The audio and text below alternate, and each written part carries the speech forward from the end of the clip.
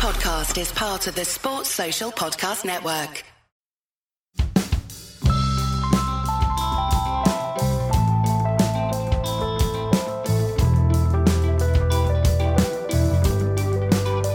This week on Red Inker, we're going to talk about a player that chances are you don't know much about, Duncan Spencer. And that's because he only played 16 first-class matches spread across 13 years. But there's a reason people still whisper about him. Spencer was fast. And so I got a guest on who's just been talking to people about just how quick he was. Jacob Courier, I'm the Fox Cricket digital lead. Jacob talks about his tussle with Justin Langer in a locker room, a Ricky Ponting mid-pitch altercation, dismissing Kumar Sangakkara as his last professional wicket, and that time he roughed up Viv Richards in what would be Viv's last professional match. Oh, and Spencer was the first Australian cricketer suspended for using PEDs. Yes, there's not a lot of cricket here, but there is quite a lot of story.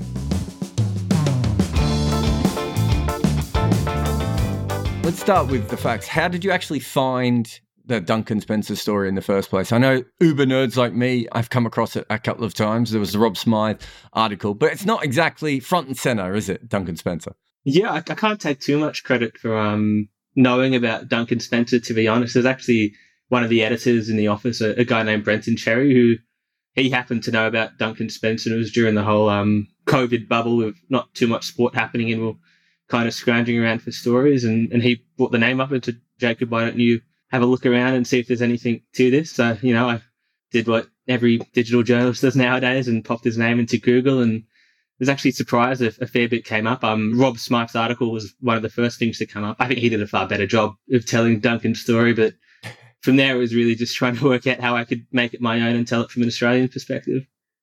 It's quite interesting. I remember when Smythe wrote the piece, and I'd heard the name, obviously, I was a Shield fan in the 90s, and I think I saw him once or twice. And there was always that mention of him being the fastest bowler that you never saw. And it's not the only one. There was an Indian guy a couple of years ago who apparently was incredibly fast and never even played first-class cricket, and yet people kept talking him up. And when you look up Duncan Spencer's record, it's 36 wickets in 16 first-class matches across 13 years. And yet, because of that one thing, that speed, people just can't stop talking about him, can they? There's something primal about fast bowling. It just taps into something in our very core. We like fast things, and there's a bit of an adrenaline rush that comes with seeing fast bowling, if you're lucky enough, producing fast bowling, and if you're unlucky enough, facing it as well. Especially in Australia, where all the Australian fast bowling heroes, it was always the pace that came up first. Even a guy like Dennis Lillee, who could do so much more than bowl quick. We talk about the shirt being unbuttoned and him rushing in and bowling dead heat at the whacker, and then Tomo as well. His, numbers aren't amazing, but because he could bowl that quick and he frightened everyone who played him, he, got that status as the pinnacle of fast bowling. And then you get the West Indies, and there's something primal about fast bowling. I think it's interesting with India, as you mentioned, where fast bowling hasn't really been in the culture, and they've had a few come through and they've gotten quite excited about it after long, hard yards at the MRF Academy, trying to unlock this thing that just north of the border where they got it going on a factory line, and now it's happening in India. And I think that speaks to, as much as we like to claim it to be an Australian thing and a West Indian thing that's in the blood, everyone, once they see it, wants it. And Duncan Spencer himself, take me through his biography a little bit. Obviously, he's from Western Australia and he ends up becoming a fast bowler, but he wasn't a prodigal son. He wasn't, at a young age, anyone thought that much of him, did they? I think like a lot of fast bowlers, he almost discovered it a little bit by accident. He started playing cricket only when he was 10 years old, and then by 15 he was bowling to Jeff Marsh in first grade. When he started playing, it was as a batsman because that's what he enjoyed doing, and then there were a few injuries for his junior team, so Duncan was all that was left, so they threw him the ball, and as it turned out, he was really quick. From there, it kind of just, the mythology of Duncan Spencer really grew from the time he was 15 up until by the time he's in England as a 21-year-old playing that first season of first-class cricket with Kent. He's a bit of a known product on the WA cricket scene, which is what I found out talking to the boys in the state, that everyone in the state knew about Duncan. Everyone knew about this kid who was just absolutely rapid and would terrorise you with a short ball despite being 172 centimetres, which is short by any standards, let alone fast bowlers. So he's born in England but raised in Australia. As you said, is a batsman up until a certain age, is short. At the moment, you're not really pushing me on the fast bowling genius side of things, but he does have a couple of interesting things going for him. He doesn't mind getting in a scrap occasionally with Justin Langer. It's funny, for years I was told how tough Justin Langer was. And now over the last couple of years, it sounds like every time he was in a scrap with someone else ended up getting the best of him. Duncan Spencer was one of them. And also he had the big muscle car as well, didn't he?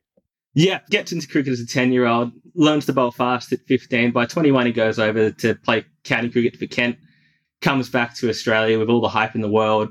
He only plays one season of first-class cricket in Australia thanks to the injuries.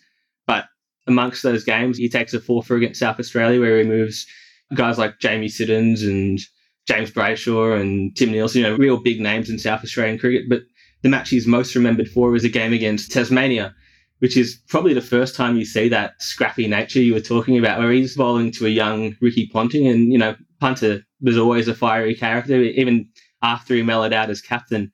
And there's this game where, he's bowling bouncer after bouncer at Ricky Ponting, and Ricky Ponting, as is his way, is trying to pull and cut everything. He's not taking a backward step. They're getting into each other, and eventually they almost come to blows in the middle of the pitch because Duncan has a shy at the stumps as Ponting leaves his crease, and it just misses Ponting's head and it just misses Ponting's stumps. Punter's not too happy. He takes a step towards Duncan, and Duncan says, "Don't let fear hold you back." And the WA boys have to split him up before it gets too ugly. But, I was talking to Brendan Julian, and he mentioned to me, he's like, it's a good thing that they didn't get into a fight because it would have ended quite badly for Ricky Ponting because, as you mentioned, the Justin Langer story. So, as you mentioned, JL's always kind of been spoken about as this tough as nails karate kid, had a black belt by the time he was 17.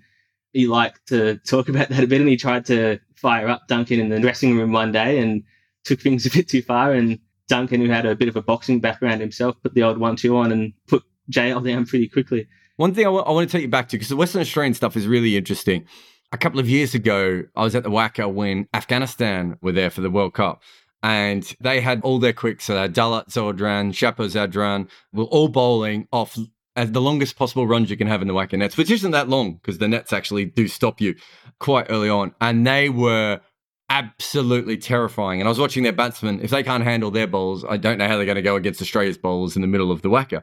But the WACA nets are absolutely legendary. And the way that life is going, there will be a book or a podcast series just on stories from the WACA nets because they are generally as fast, if not faster, than what the wicket was.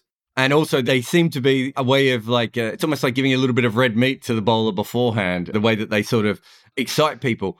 So Duncan Spencer, he does sort of come from sort of outside the sort of mainstream of Western Australian cricket. As you said, he's thrown in at 15 after not even being a bowler not that long before in his life. Suddenly he's in the nets. There's some incredible stories of him bowling in the nets that you've got in your piece, isn't there? So can you take us through a couple of those?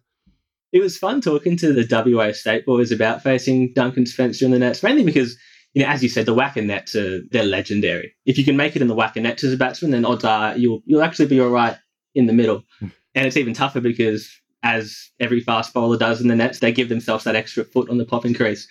But the guy I probably enjoyed speaking to the most about it was Brendan Julian, who just flat out said, I wouldn't face him. It was a crazy thing to decide that you wanted to face Duncan Spencer in the nets. And the story he brought up, and Simon Kadich also brought up, just of their own volition. I wasn't really looking for anything in that. You should speak to Mike Valletta. I didn't manage to get Valletta on the phone, but the reason they were saying I should speak to Mike Valletta is there's Duncan Spencer, like a lot of fast bowlers when they were coming through, was quite raw and quite unpolished. He had some rough edges that needed sanding, accuracy being one of them. One day at the nets, he let go of a hand-to-head straight at Mike Valletta's skull because he slipped on the popping crease. Valletta, luckily enough, had scored a century in his last match and managed to get his hand up just in time to push the ball away. As Simon Kadich told it, he was on the ground for 1 second with his eyes spinning the back of his head as his light flashed before him. And then the next second, he'd thrown his bat into the other net because he wanted to have a talk with Duncan about what happened.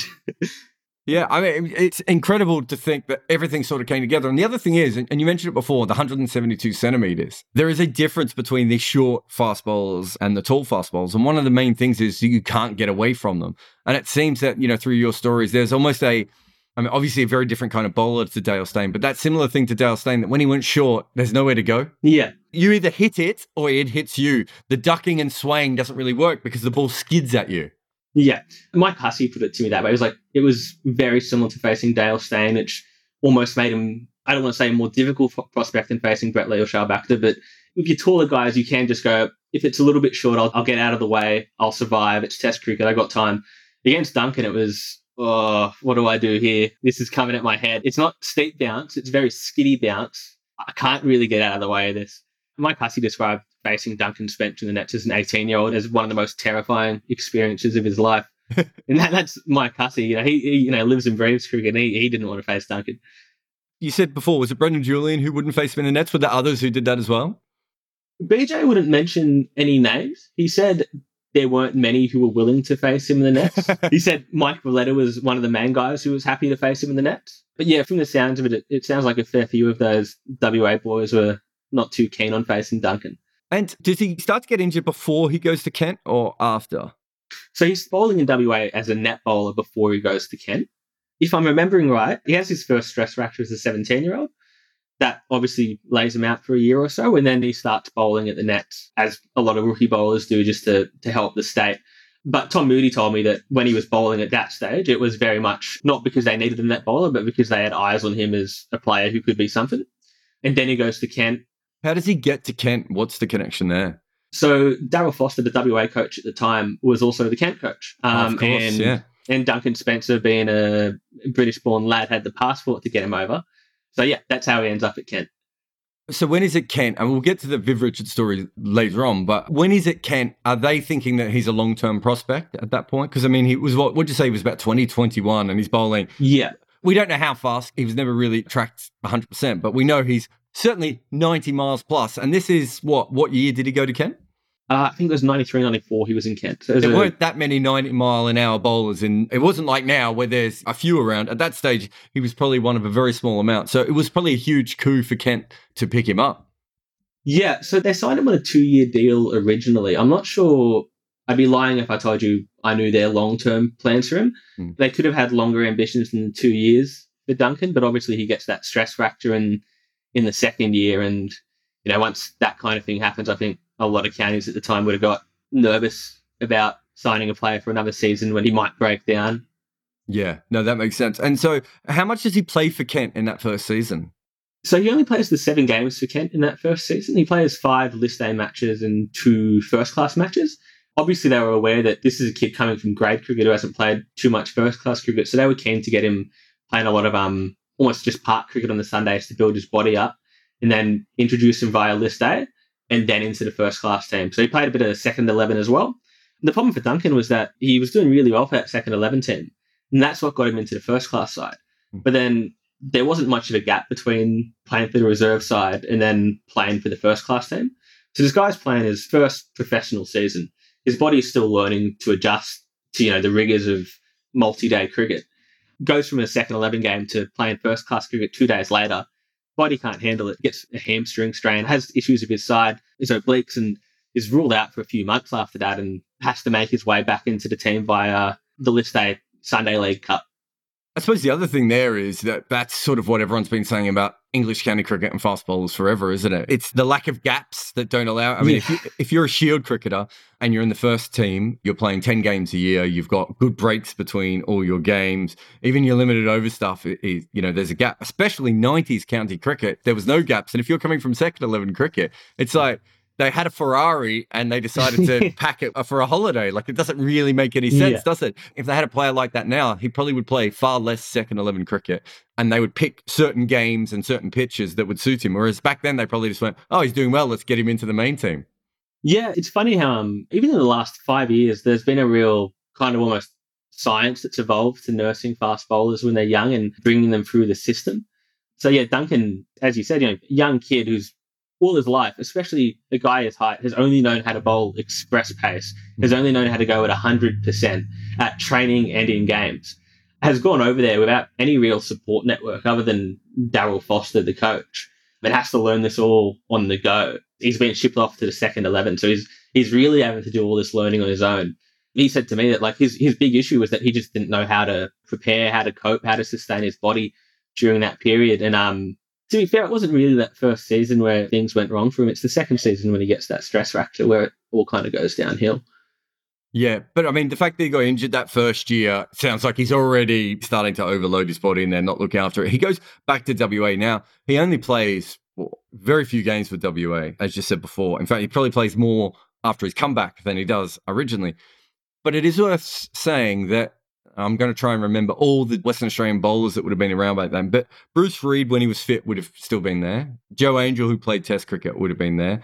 Brendan Julian, obviously, another Test cricketer, was there. Tom Moody would have been there, fourth seamer and fifth bowler at times. Just breaking into that team is not particularly easy. I mean, looking back on it, how they didn't win the Shield every year with their batting and bowling lineups, it's bizarre. Yeah, there should be a podcast on that WA team and why it wasn't more successful. But yeah, like Duncan actually played a fair few Sheffield Shield games that season, despite his numbers really not being fantastic at any point for WA that season. He's probably one of the first bowlers who comes through as a rookie and a team just sticks by because they think he's got something despite not really producing. Yeah, so he, like, as a 21-year-old, to be in that WA side as a bowler speaks volumes. And so from there, he goes back to Kent and he has a second back fracture at Kent. Is that right? So he has the first stress fracture as a 17-year-old. Is fairly injury-free other than some side strains, hamstrings, your regular bowling stuff, a few back complaints.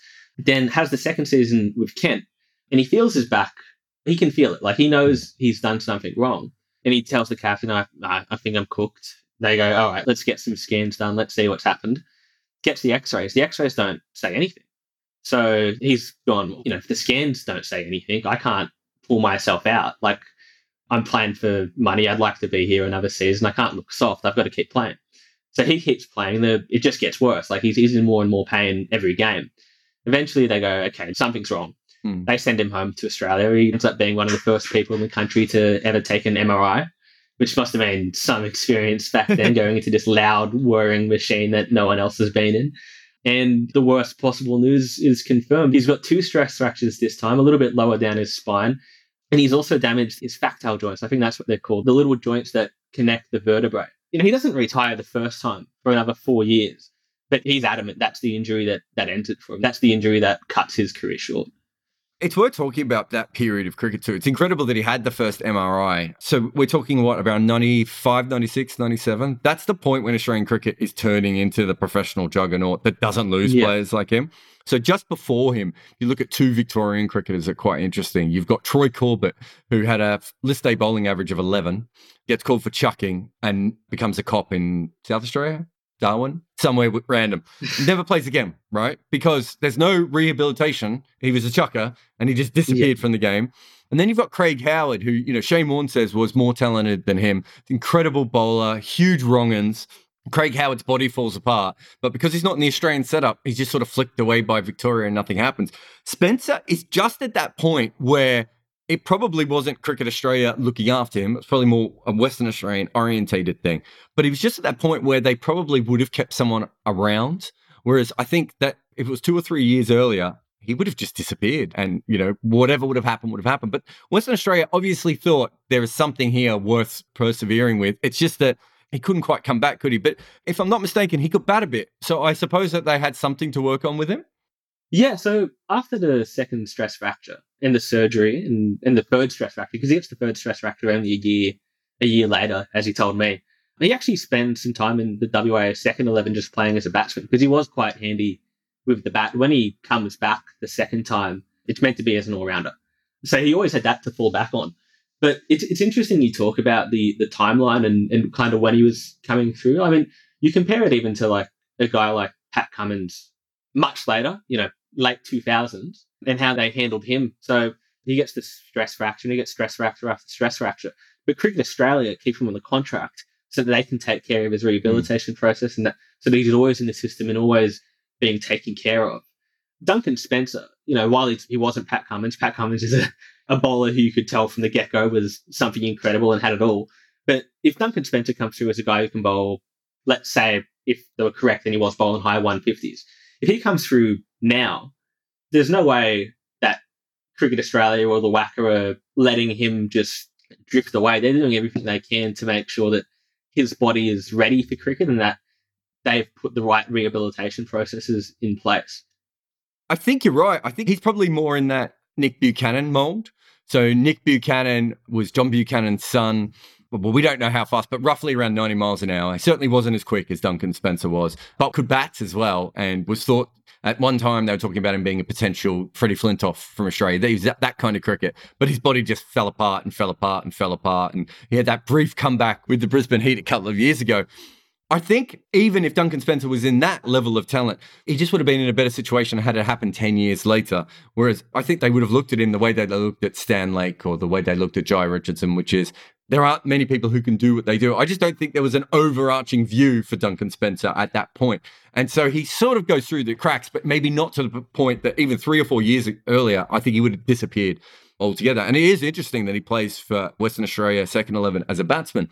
When does he actually retire? When does he give it all up? Roughly 96, 97. Speaking to Duncan himself, he's a little bit murky on the details. I think that whole cricket period's a little bit, little stints of cricket between long stints of pain. So 96, 97, he's about 26, 27 years old, and he goes, I've got a wife and kids now. It's state cricket. It's not paying him much money. I've got to go sort out my life. I've got to make a living, and I can't do that because I can't even mow the lawn because my back hurts too much. Might even be 97, 98, sorry. 97, 98 he calls it. That's when he gets the prescription for the nandrolone and he gets his license to be a personal trainer, and he's going down that line with his life.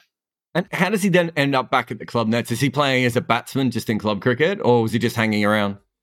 So what happens is after he gets the 10-week course of the anabolic steroid, he just has a bowl at the nets because, like any cricketer, he's curious to see if he's still got it. He's not as quick as he once was, as he was as a 20-year-old, but he's not slow. He's still got a fair bit of pace to him. He's, I still like playing cricket. Maybe I don't do it as a profession. Maybe I go enjoy it as I enjoyed it as a kid. I do it with no pressure, and I just play for the sake of it. So he gets in touch with Melville Cricket Club. His original club was Gosnells, but now he's at Melville, and he plays as a bowling all-rounder. So he's doing a bit of batting in the middle order, and he's also bowling. And so he does quite well for them in both facets. So in 2000, he comes back to cricket in 2000, playing club cricket, and just off his grade numbers, the people at WA are starting to take notice. Like, we always knew Duncan could bat, and it looks like he's bowling again, so his body must be okay. Let's keep an eye on this. And then he ends up playing Tom Moody and Simon Kadich for, I think it's Rockingham Mildura Cricket Club. And I think he takes a 4 for a 5 for he bowls to Tom Moody, and Tom, who's the WA captain, he's pretty impressed. So he takes Duncan aside at the end of the game and he says, Duncan, you're looking good with the bat and the ball. If you keep working on both of these things, so if you keep working on being an all-rounder, we might be interested in getting you into our one-day team. Duncan doesn't really think too much of it because that's the kind of thing that happens in fairy tales, right? No one retires, plays a game of grade cricket, and then gets called up by the WA captain.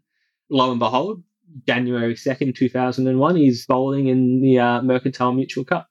And he obviously had taken the nandrolone before that. But when he took the nandrolone, he was a retired fitness instructor. Yeah. He wouldn't have been up to date. That's probably that period where very few cricketers had ever been done for performance-enhancing drugs by that point. I'm trying to think if anyone had any major cricketers around the world, perhaps one or two in England. If I'm remembering it right, Duncan's the first Australian cricketer to get done for doping. Yeah, Jason Krazier got done for cocaine around that same time, weirdly. I'm pretty sure it was cocaine.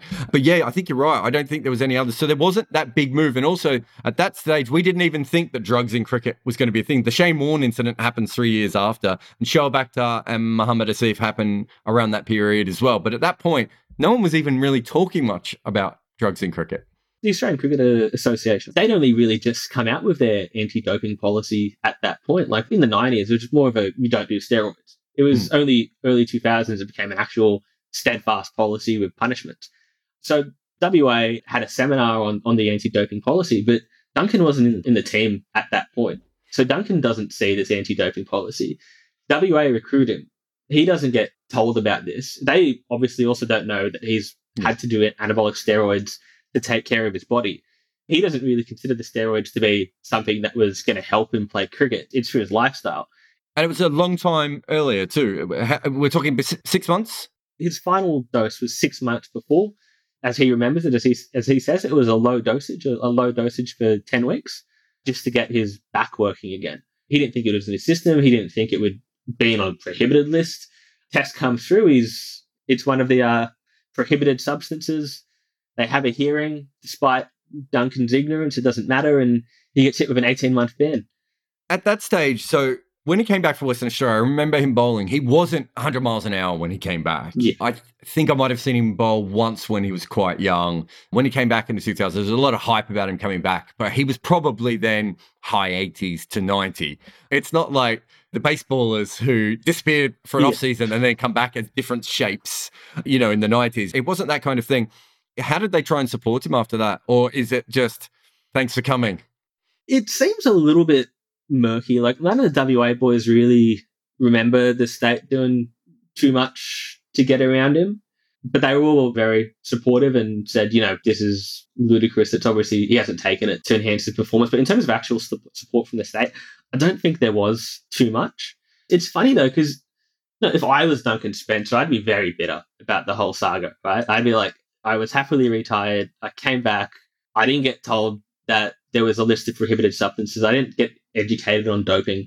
And then I end up being front page news as a drug cheat and get done for 18 months and don't really get any support. But he seems quite at peace with it. It says a lot about him, I guess. Yeah, definitely. I mean, maybe because he's been through so much. But I mean, you would almost argue that there would be, I think I could see a player trying a legal argument now to be like, I wasn't told anything. I came back. Yeah. But it is really interesting. Now, so that's his first comeback. That didn't end well.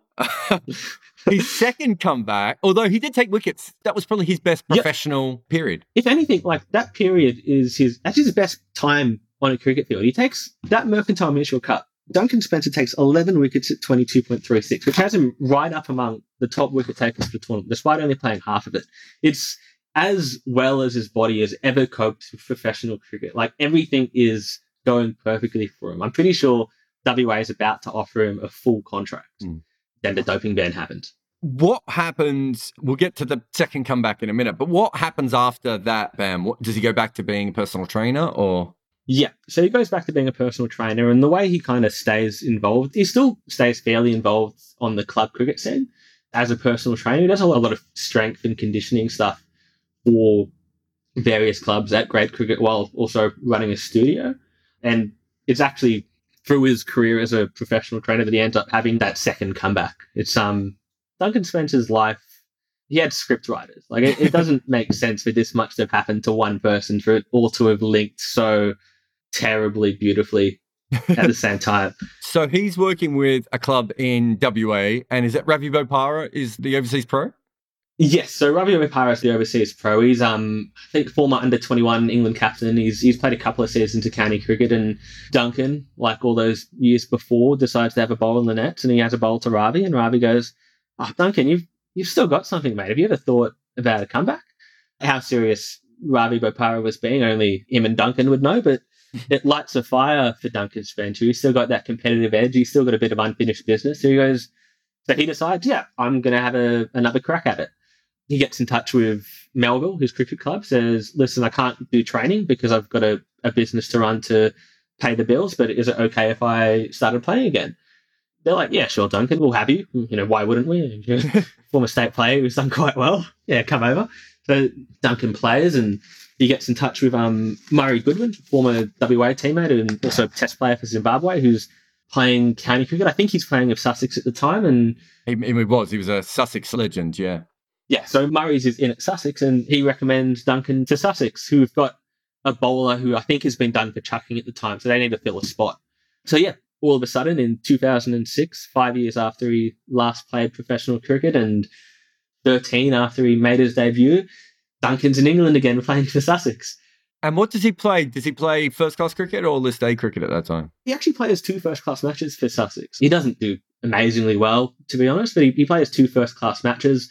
But Sussex, I think their financial state at that time wasn't the greatest, and they couldn't really pay him real good money. And he had a family to support, so he ends up leaving after 2 first-class games for Sussex, the second of which is against the Sri Lankan 11, who he happens to remove Kumar Sangakkara. His last act as a professional cricketer was to remove Kumar Sangakkara, so that's pretty cool. And it's not just Kumar. He's got a pretty good list, doesn't he? When I write about bowlers like this, I remember when I did Asif Karim, the Kenyan bowler, and you go through the list and you're just like, you have dismissed some of the best players in the world. Yeah. And Duncan Spencer didn't take nearly as many wickets as Asif Karim, but he's also got quite a good list of guys that he got out, hasn't he? Yeah, so like you were saying, Duncan, he didn't take too many wickets, but the wickets he took were big. He got guys like Greg Blewett, former Test player, Jamie Siddons, Tim Nielsen, James Brayshaw. I think he got Jamie Cox as well. And then on top of all that, he should have had Viv Richards and he should have had Ricky Ponting. I mean, should have is a strong word. They were meant to be no balls, but he could have had those two as well, right? Like, that's a strong list. Exactly. Well, let's finish with the Viv Richards story because it is amazing. So he's not really known outside of Western Australia when he gets to Kent. Darryl Foster has sort of brought him over. It sounds like a bit of a project of his, probably to try and build him up a little bit, but he's obviously so good he ends up playing. Viv Richards is 41, playing for Glamorgan. Yeah, it would have been for Glamorgan, is off the top of my head, until someone in the comments tells us we're both wrong. Viv is beyond his best, but he's still Viv. Take us through what happens when Viv comes out to face Duncan Spencer. As the story goes, Viv Richards rated him the quickest he ever faced. So Viv Richards walks out to bat in his final professional match, and as you would for a guy like him, there's a standing ovation from the Kent crowd. He gets out to the middle, and from there, the niceties are over. Duncan's first ball to him is a sharp, short one that Viv does well to get a bat to at 41 years of age. But the second one's a bit too quick for him, and it wraps him in the chest. And Viv's thinking, okay, I've got my work cut out for me. This isn't going to be a nice little swan song. I'm going to have to actually perform quite well. Anyway, it goes on like that, and Duncan's bowling, probably as quick as he did in his time at Kent. And he's peppering Viv, and Viv is playing against his instincts. He's ducking, he's weaving, he's fending. And eventually he can't help himself because he's Viv Richards. And if you're Viv Richards and some no-name quick is bouncing you, eventually you're going to have enough and you're going to have a go. He has a go and he ends up spooning it towards square leg, where I'm pretty sure Duncan takes it off his own bowling. He's happy, he's celebrating, he's just removed his hero, and lo and behold, up comes that arm, but it doesn't go all the way. It just reaches parallel to the ground to no ball. So Viv returns to the crease and continues his innings. Duncan bowled a lot of no balls in his career, but he's pretty confident that wasn't one of them. He was pretty happy with where his foot landed, but he was also happy to continue bowling to Viv Richards. He was like, most situations you'd be pretty angry, but I got to continue bowling to my hero, so no complaints. It feels like that's the story of his career, isn't it? Like, I mean, the fact that he even had a chance and the fact that he had two separate chances, it feels like he's just like, other people didn't even get that. I had that opportunity and it was fun while it lasted, and it just didn't last very long. Which, to be fair, none of his deliveries lasted that long either. Exactly. I think he's very, he's a wise man, Duncan. He's very appreciative for what he's had, and he's happy to look back, but he's also not looking back at the what could have been. He's looking back at the great memories he got to have on the cricket field and the thrill of bowling 100 and whatever he bowled. Thanks for coming on the podcast. Thanks for having me, mate. Thanks for listening. If you go to the show notes, you can find a link to Jacob's Twitter account and also to his piece on Spencer. Please, if you can, review our podcast on Apple Podcasts or on each and every podcast platform that you have access to. This show is made possible by the people who support us at Patreon, so a huge thank you to everyone who helps out. And if you can join us, there's also a link in the show notes to that. Red Inker is made by me, Jared Kimber. Nick McCorriston is the man who looks after your ears, and the theme tune is called The Prisoners by the Red Cricket.